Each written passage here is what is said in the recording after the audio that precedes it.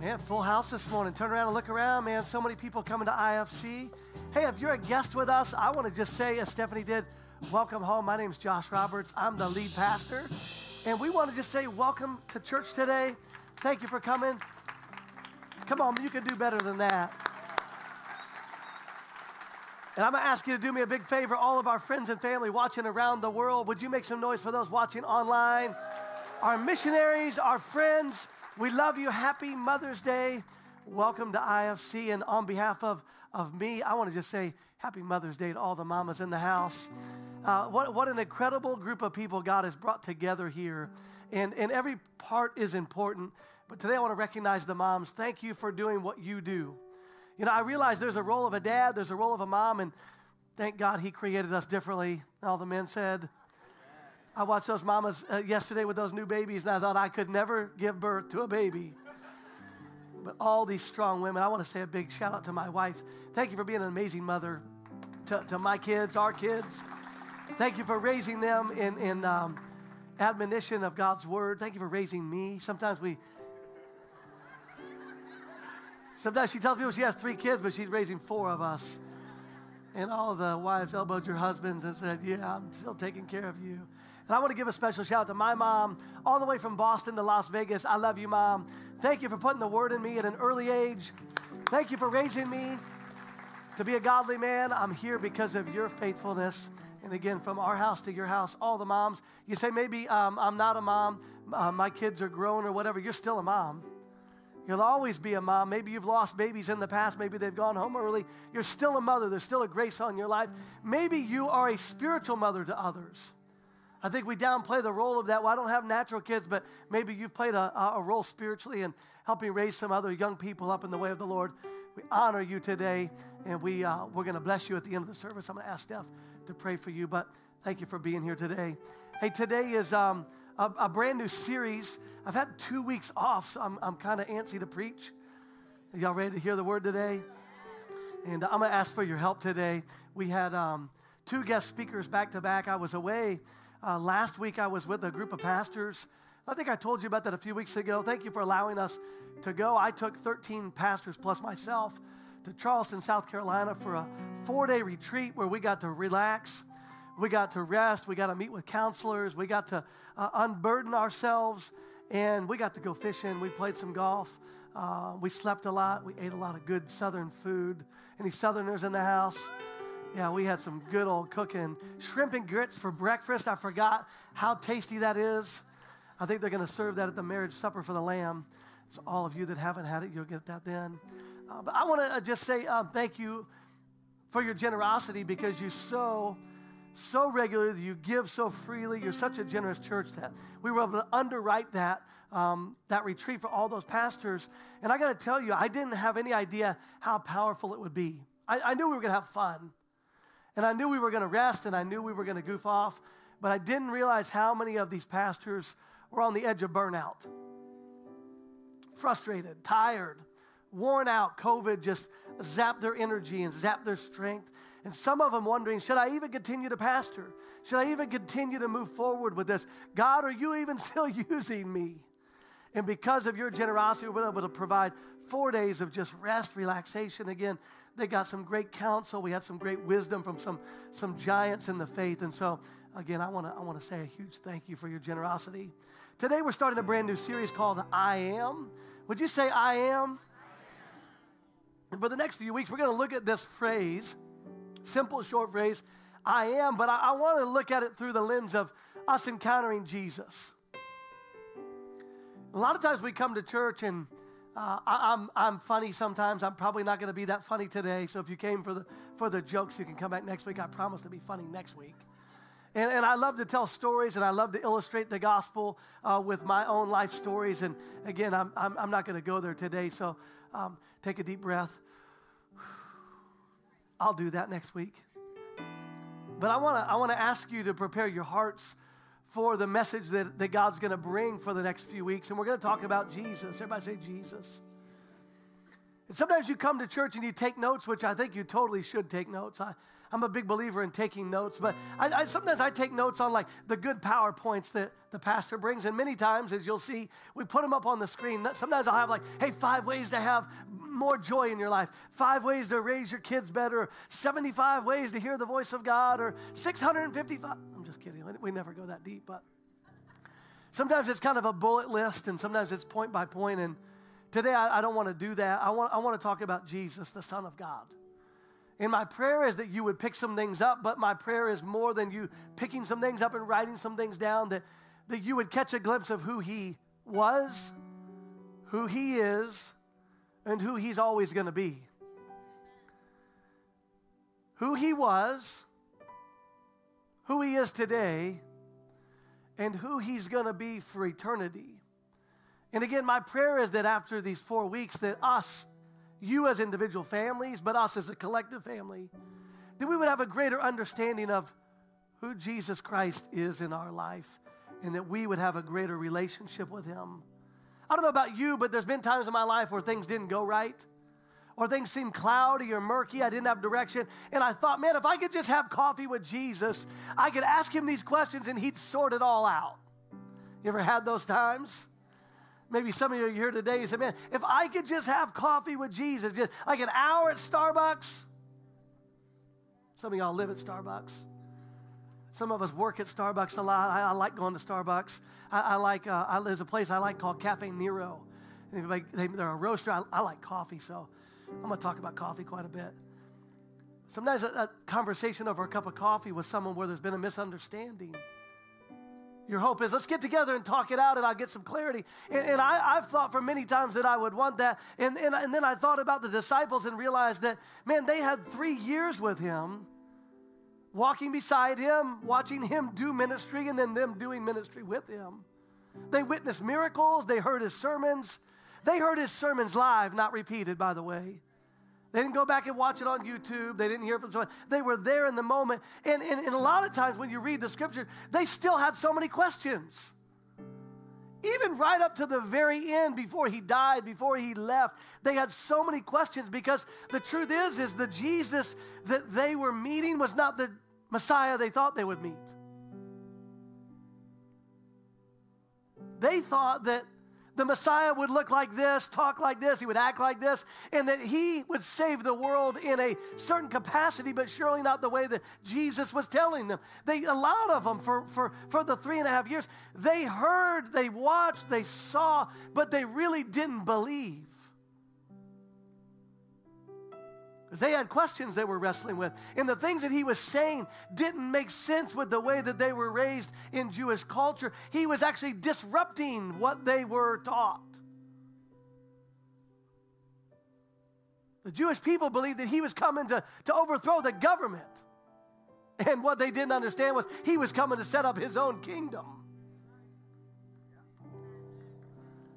What a contrary view. And so all along the way, they've got questions, they have concerns, and even right up to the fact where we see this verse in John 14, verse 6, he's with them and he says, I am the way, the truth, and the life. Y'all ever read that scripture? Powerful verse, but these words actually confuse the disciples more. And I believe it still confuses Christians today.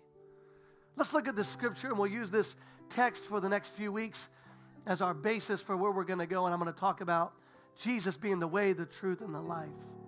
But he starts in John 14:1. He says, do not let your hearts be troubled. That's good news for some of us today, because we come with broken hearts. We're in difficult situations. We're living circumstances that are beyond our reach and capacity. And I would say that to you as your pastor and as your friend today, just like he did in this moment with his buddies. Don't let your heart be troubled. Trust in God. Trust in me also. Verse 2 says, there's more than enough room in my Father's home. And if this weren't so, would I have told you that I'm going to prepare a place for you? Verse 3, when everything's ready, I will come and get you so that you will always be with me where I am. And you know, listen to this, he says, you know the way to where I'm going. No, we don't, Lord. No, hold on. Thomas, the crazy one. By the way, they were all kind of crazy. We like to talk about Peter being the crazy. Thomas right here said, hold up.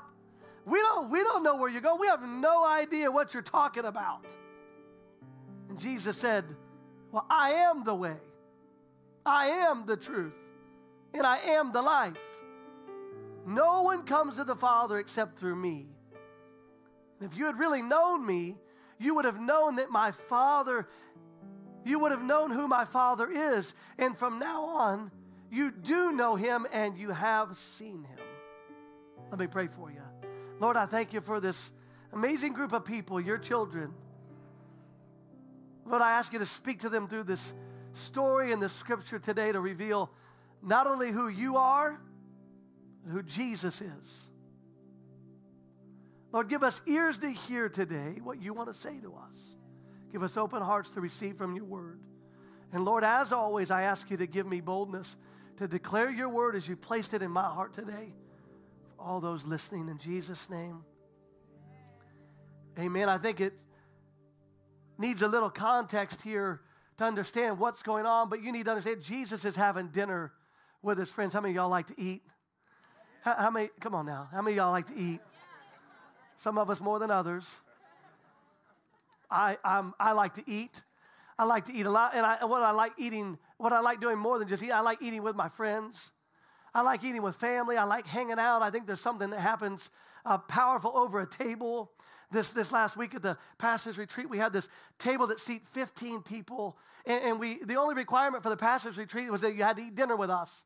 Hey, if you're coming, you got to eat. You got to sit down, hang with us. And then after dinner, we sat and we had some conversation. We had some dialogue, some guided conversation by some spiritual leaders in our lives. And then that conversation led to the fire pit and then to the hot tub. But here's what happens. Something happens. I like hot tubs. Something happens. Of course, after you've eaten a big meal, you just want to go.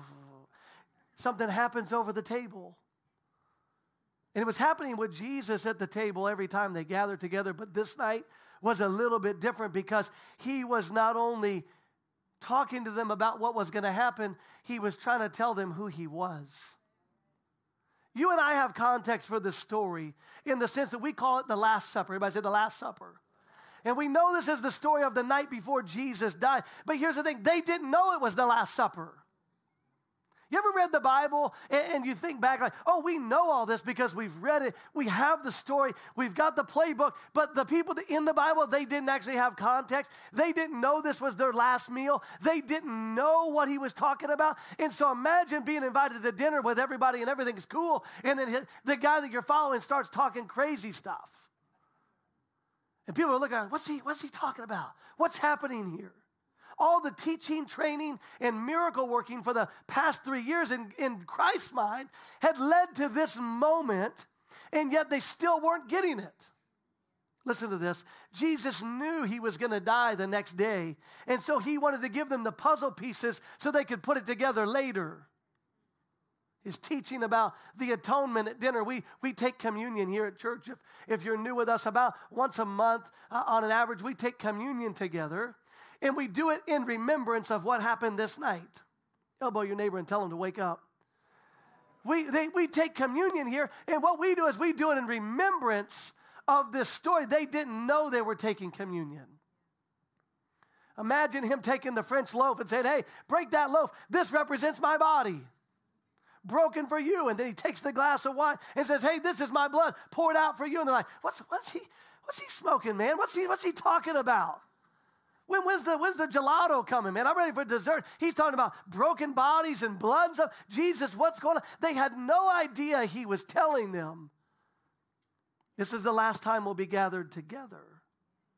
He continued to tell them not only that he would be with them for a short time, but that he would die as a sacrifice for them, that he would go to a place called heaven. Everybody say heaven, where they could not follow right now.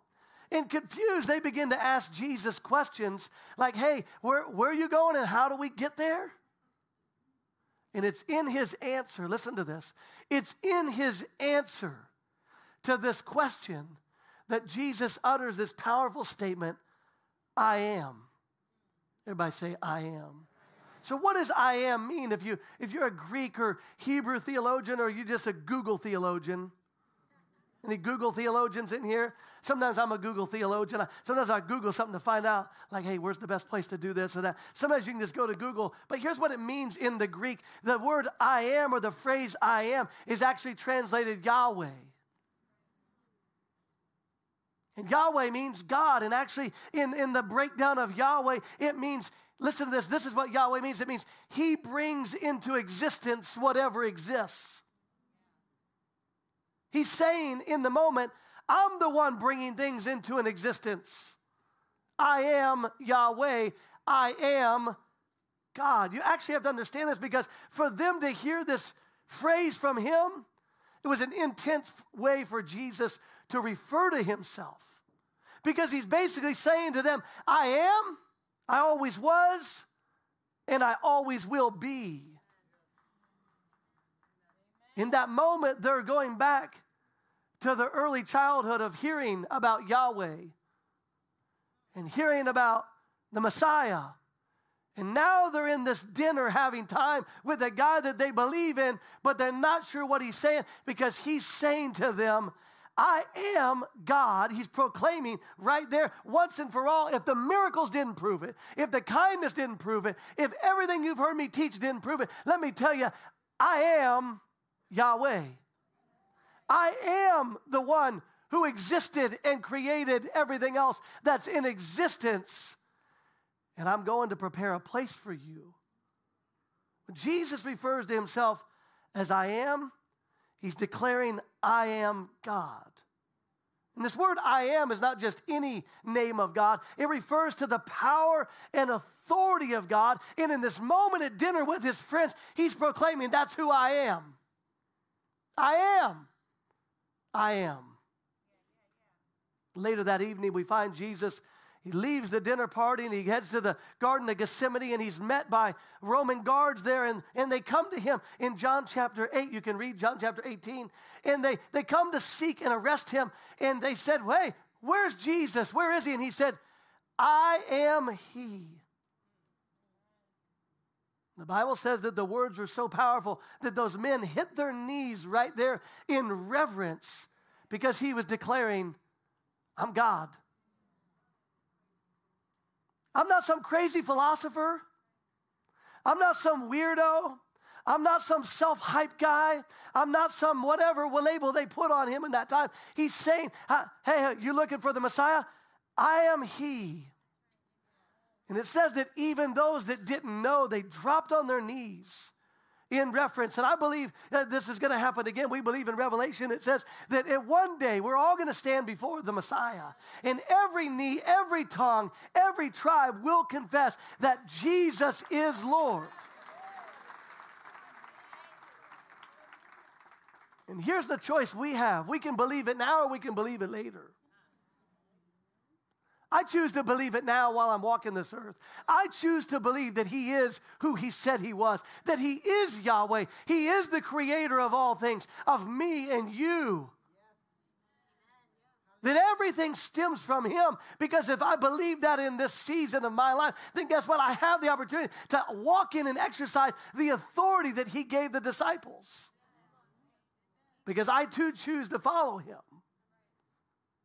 But yet they didn't believe. Some of them, it was 4 days later before they really believed, because they came to the tomb and He wasn't there, and they say, wait a second, what do you mean he's not here? And they said, oh no, why are you looking for the living among the dead? I think in that moment the light bulb came on. Wait a second, He said He was going somewhere. He's not here. He's not where He's supposed to be. Where is Jesus? I am. He was who He said He was. We first see this name for God appear in the book of Exodus, chapter 3, and I'd like to read this to you because it's a type and shadow of what we're reading right now with the disciples in the book of John. Let's look at Exodus chapter 3. Y'all still awake? Forgive me, this isn't the Mother's Day message today. We have cookies and treats in the back, though. It's going to be awesome. Exodus chapter 3. Now Moses was tending the flock of Jethro, his father-in-law, the priest of Midian. And he led the flock to the far side of the wilderness, and he came to Horeb, the mountain of God. And verse 2 says, there the angel of the Lord appeared to him in flames of fire from within a bush. Moses saw that the bush was on fire, but it did not burn up. So Moses thought, I'm going to go over and see this strange sight. Why does the bush not burn up? And when the Lord saw that he had gone over to look, God called to him from within the bush, and he called him, Moses, Moses. And then Moses responded and said, here I am. In verse 5, God said, don't come any closer. Take your sandals off, for the place where I'm standing, where you are standing, it's holy ground. And then he began to tell him who he was. He said, I'm the God of your father, the God of Abraham, the God of Isaac, and the God of Jacob. And at this point, Moses hid his face because he was afraid to look at God. And the Lord said, I have indeed seen the misery of my people in Egypt. I have heard them crying out because of their slave drivers, and I am concerned about their suffering. Listen to this. So I have come down to rescue them from the hand of the Egyptians and to bring them up and out of the land into a good and spacious land, a land flowing with milk and honey, the home of the Canaanites, the Hittites, the Jebusites. He goes through all the ites. And in verse 9, he says, and now the cry of Israel has reached me, and I have seen the way. Everybody say the way. The Egyptians are pressing them. So now, go. Go, Moses. I'm sending you to Pharaoh to bring out my people, the Israelites, out of Egypt. But Moses said to God, who am I? What are you talking about? Me? Who am I that I should go to Pharaoh and bring the Israelites out of Egypt? Are you kidding me? And God said, I will be with you. And this will be the sign to you that I have sent you. When you have brought the people out of Egypt, you will worship God again on this mountain. Listen to this. In verse 13, Moses said to God, let's just suppose I'm going to do what you said I should do. Let's just roll this out. Let's fast forward. Let's say I go to the Israelites and I say to them, the God of your fathers has sent me to you, and they ask me what his name is. What should I tell them? God said to Moses, tell them, I am who I am. This is what you say to the Israelites. Tell them, I am has sent me to you. So many times we read the scriptures and we take it as an isolated event. When really a lot of times when you look at the Old Testament, it's a type and shadow, forecasting and foreshadowing to what was to come. When you read the Bible, you should read the Old Testament in light of the New Testament. Everything from the concordance in the back to the maps in the front, everything points to Jesus. Say it, everything points to Jesus. Everything points to Jesus. And so for many people, they believed this story of Moses, and he was the great deliverer and all that, and that is true. But there's more to the story than that. He was giving us a picture that, again, one day, I'm going to have to come down to earth, and I'm going to have to redeem mankind and buy them back, and I'm going to do it through my son, Jesus. The disciples were bewildered because they knew this story. They understood the great deliverance of the children of Israel. They believed that they were God's chosen people. They just didn't believe it was going to happen through this ordinary man. And yet when we look at Moses, he was an ordinary man. He was a murderer. He was a deserter. He ran. He was hiding. And guess what? You cannot run and outrun God's plan for your life. He is the creator of all existence, and everything that exists in him and for his purpose. And I believe in this moment with the disciples, they're hearing this story again because he's saying, I am. And they're saying, wait a second. That's what God told his name to Moses. And when he was going to be asked who would send me, say that I am sent me. Can you see this? That God was setting us up for so long to say it's not going to be like you think. He's not going to look like you look. He's not going to act like you look. Again, they had this picture that he was going to come tear down the kingdom of the world and set it up. And he was saying, no. You guys are missing it here. I am, but I'm not from this place. My prayer is that through these stories this next few weeks that you'll understand that not only was God sending Moses and that God was sending the disciples, but as you and I as Christ followers, he's empowering us and imploring us to go and to continue the work that he started. But you have to understand that it's not in your power. It's in the power that goes with you, in us. Yeah, the Bible says that when we receive Christ, we have been transformed into his image and his likeness. We are recreated, and guess what? Your purpose is reset then. And each and every one of us have a calling to go into our workplaces and go into our neighborhoods and in our communities and in our schools and on our jobs, and knowing that we're not there by ourselves. We're there under the power of the great and mighty I am, Yahweh. He's not just with you, he's in us. When we walk our jobs every day, Jesus is not walking your job. He doesn't work in your cubicle, but you do, and he's in you. Hear me say this. You've got to get this today. You're on a mission from God, empowered by the greater one. 7 times in John, Jesus refers to himself as I am. And I want to walk you through this, and then next week we'll pick up with the I am the way, the truth, and the life. But I want to take you through these just for a moment before we close today, because I think it's important that you understand that Jesus not only was who he said he was, he did what he said he would do. Look at this in John chapter 6.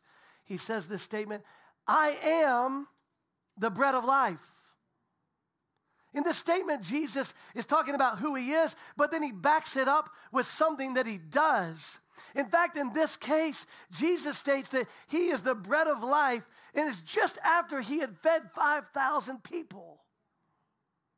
I am the bread of life. Now let's feed some folks. Who's got some food? Where are you guys going to get food today? And they said, are you crazy? There's 5,000 men here, let alone women and children. Taco Bell closed a long time ago. He already knew what he was going to do. He was declaring who he was, and they bring the 5 loaves and the 2 fishes from the little boy. You've studied this story, and it says that he blessed it. And they begin to pass out the bread and the fish, and it began to multiply and multiply and multiply. And I think the whole time they're seeing the miracle happen, but they're realizing he is who he said he is. This isn't hype. He's not some crazy man. He is the bread of life, and we're seeing bread multiplied right now to the tune of 12 basketfuls overflowing after they were done. Jesus declaring who he is and then backing it up with his work. The second one, Jesus said in John chapter 8, I am the light of the world. This is the second I am statement that he makes in John's gospel, and it comes right at the right time, because in the next move, he turns around and he heals a man who was born with blindness. Jesus not only said, I'm the light of the world, but then he actually walks down into humanity and prays for a man who's never had vision before. Every time Jesus declared who he was, he backed it up with an action to say, these aren't just words, I am. The third one is in John chapter 10, he said, I am the door. And this I am statement stresses that nobody can enter the kingdom of heaven by any other means than Christ Jesus himself. This is one that society today really doesn't understand, because society thinks there's many ways to God. And guess what? You search your way, I'll search my way, and when we get up there, we'll high-five each other and say, we made it. You do your route, I'll do my route. And he's saying right here, there's no way to eternity without me. There's no way to God the Father without me. I am the door. You want to go there? You come through me. The next statement he says, I am the good shepherd in John chapter 10. And with this I am statement, Jesus portrays with his words his great love and his great care for humanity. And he is the one willing to protect his flock even to the point of death. I said this to you a few weeks ago, and It wasn't in my notes. It just kind of came out of my heart. But there's so many people looking for care and protection. They're looking for different things, and they're looking for it in all the wrong places. And a lot of them are looking to other gods and other things to get enlightenment or to find eternity or to find hope or whatever that is, eternal light. And the truth is in this moment, he's saying, hey, you can do all that stuff, and nobody else going to lay their life down for you. All those other gods you serve, you got to do something to attain them.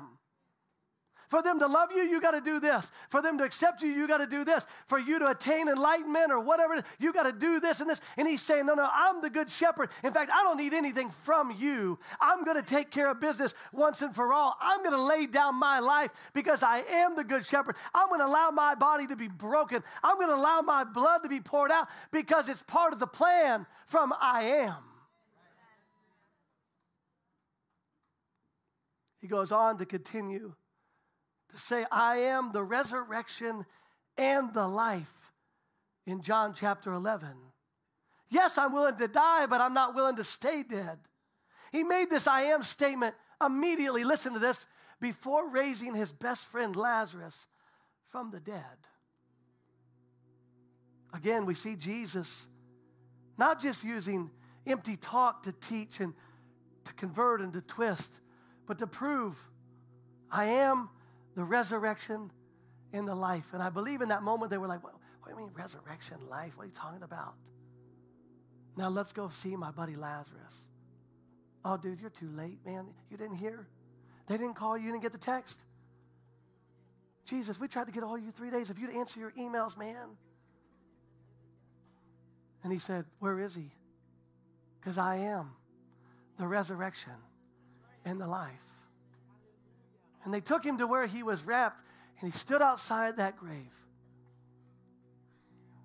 And with the authority and the power of I am, he called Lazarus forth. And old Lazarus come hobbling out of that tomb all wrapped up. And they began to shed the grave clothes. I believe they had a moment there where, again, epiphany. The little emoji with the mind explosion. He just said he was the resurrection and life. This dude's been dead for 4 days. What is going on here? Maybe he is the I am. Maybe he is Yahweh. Maybe he is God. John 15, we find the final one. He says, I am the true vine. This final metaphor, I am statement in the Gospel of John, it emphasizes the sustaining power of Christ. We are the branches. He is the vine.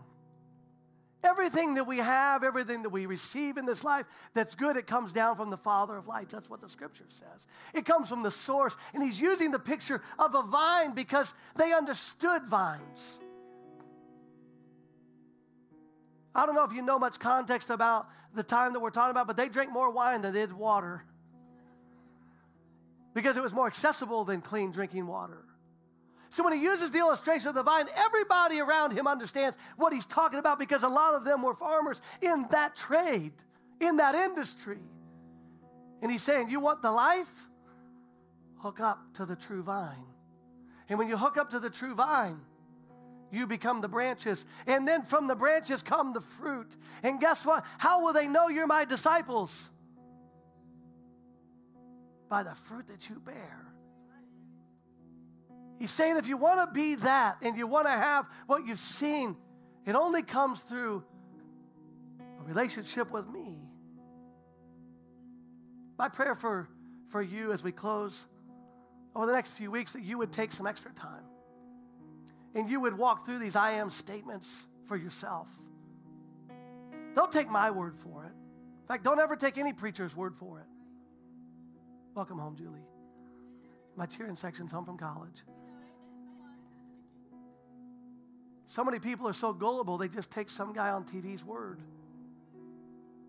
Or they go to a crazy church and they hear something and they adopt everything into that belief system without doing the homework themselves.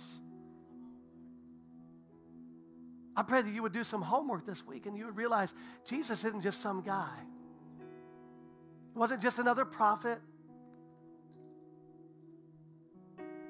He was, He is, and always will be the Messiah. God's Son, sent to earth to rescue His people. Just as He called Moses to go and save His people that had been enslaved for 400 years. The disciples are experiencing this all over again. Wait a second. You're here for us? We're enslaved? I am. I am. My prayer for you, and then I'm praying for this church, is that when we come and worship together and we read the scriptures, not just another good time, not just another Sunday, we realize that He's speaking to us. And He's saying, I'm with you. And here's the thing, when you're with me, I know the way because I am the way. So many people confused and lost. And I don't know which way to do this. I don't know which way to get there. Jesus is the way. So many people and they're lost looking for truth. They're looking for truth. And some of them will say, well, Jesus, He had some truth. No, He is truth. Oh, yeah, I believe that He had some truth. No. He's not one of 100 truths. He is truth. All truth comes and flows from Him. And then the life. John 10:10. So clear. There's a thief that comes to steal, kill, and destroy your life. He seeks. He goes around roaring like a lion, seeking whom he may devour. He said, but I have come that you might have life.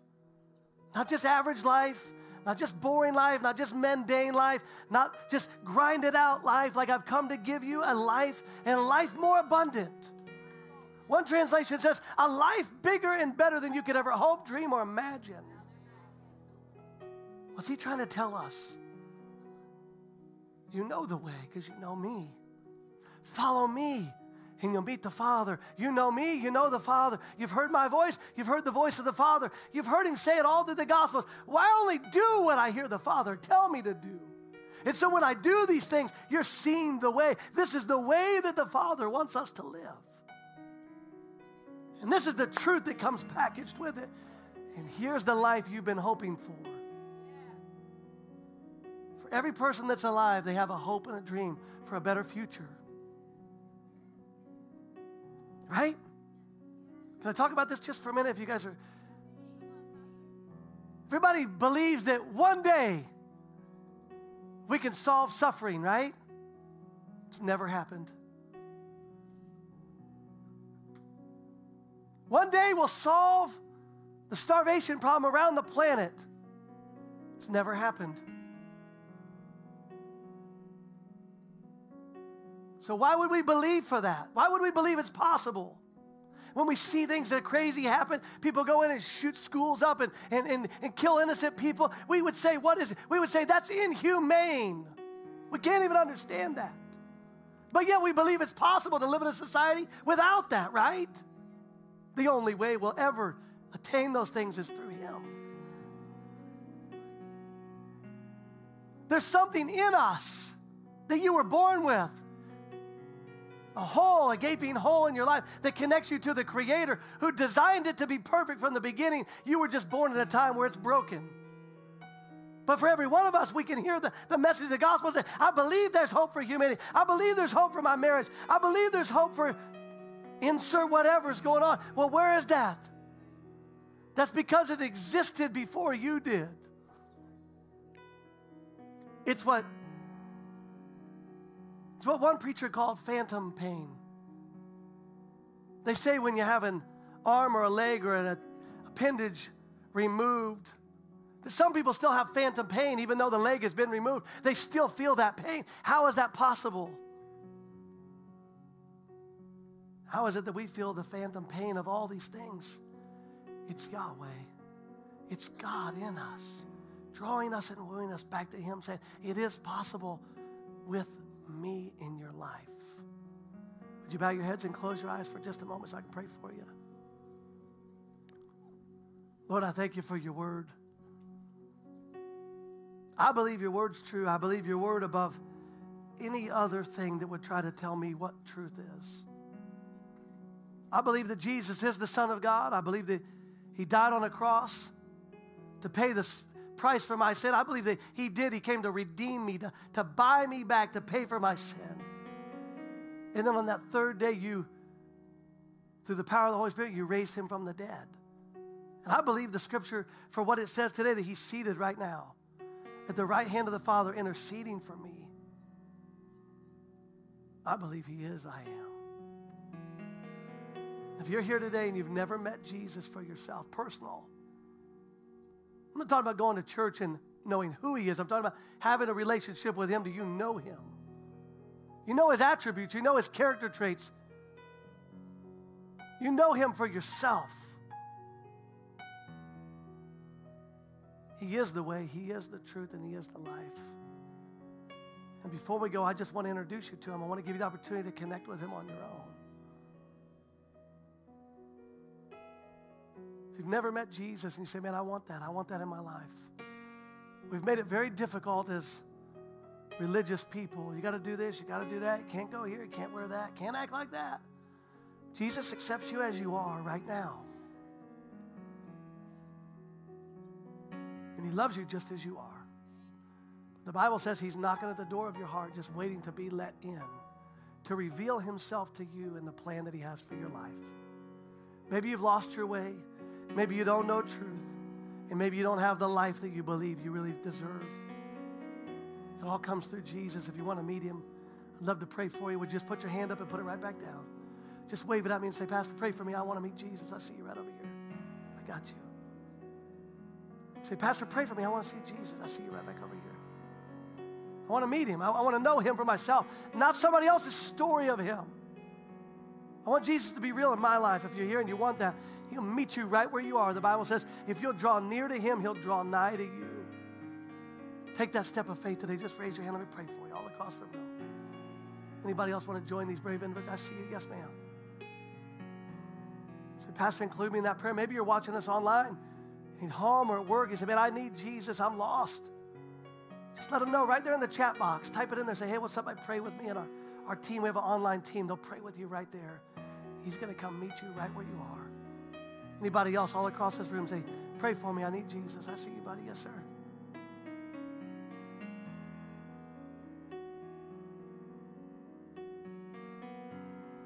Let's pray together. Maybe you've never prayed this prayer and you were brave enough to raise your hand. I commend you today. Maybe you're not. Maybe you're not brave enough to raise your hand. I commend you today. All you got to do is pray it.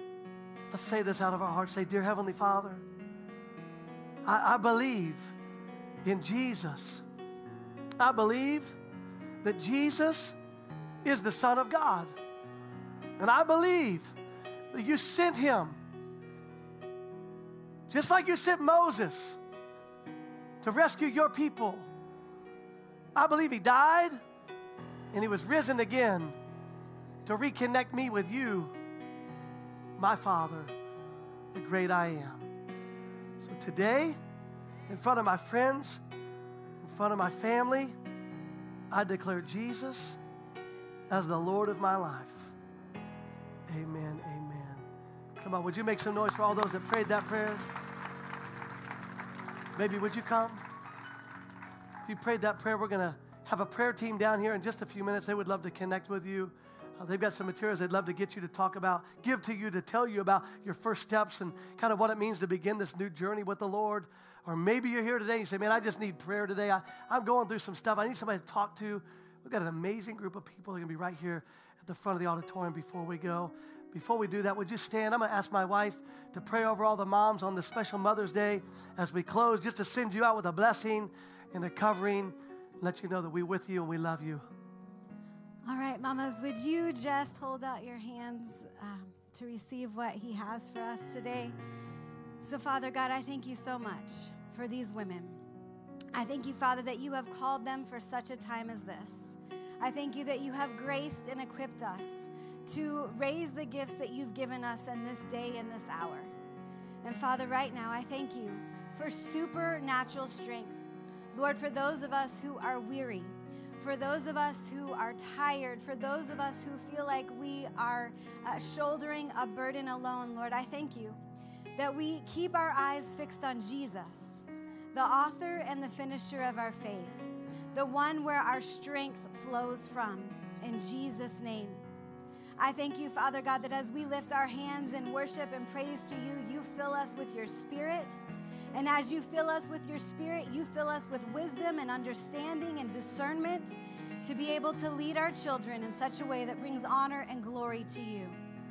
And Father, as you stirred my heart this morning during worship, I pray, Father, right now I take authority over worry, over fear, and over anxiety.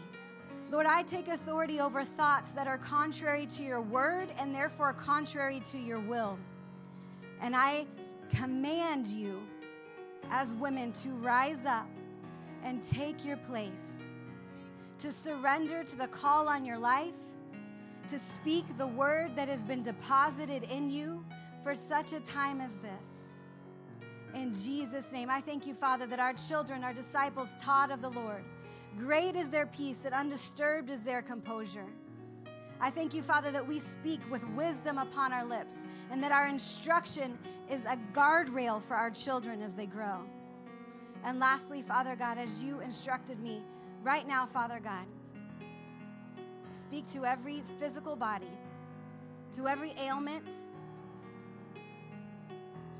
Father, to every disease, to every sickness, to every hereditary thing, to every chronic thing, to everything that is trying to come upon these women that is contrary to your word. I speak life and health and healing in Jesus' name. I thank you, Father, that your blood flows through their veins, and therefore life and life more abundantly is what they experience on this earth and in this life. In Jesus' name. And Father, for those that today is a little bit difficult, for those whose mothers have gone before them, for those whose children have gone before them, for those who are mamas in their hearts but have yet to hold their children in their arms, I thank you for your grace. I thank you, Holy Spirit, for being the comforter and the counselor that only you can be. And I thank you, Father, that you are the giver of life. So right now, those, Father, who have yet to conceive their own children, I speak life into their very womb. In Jesus' name. Your body must line up with his word, and it must line up with his will. And I thank you, Father, for your children that will be born through these women. In Jesus' name. I speak blessings and favor and grace and strength over you today. In Jesus' name. In Jesus' name.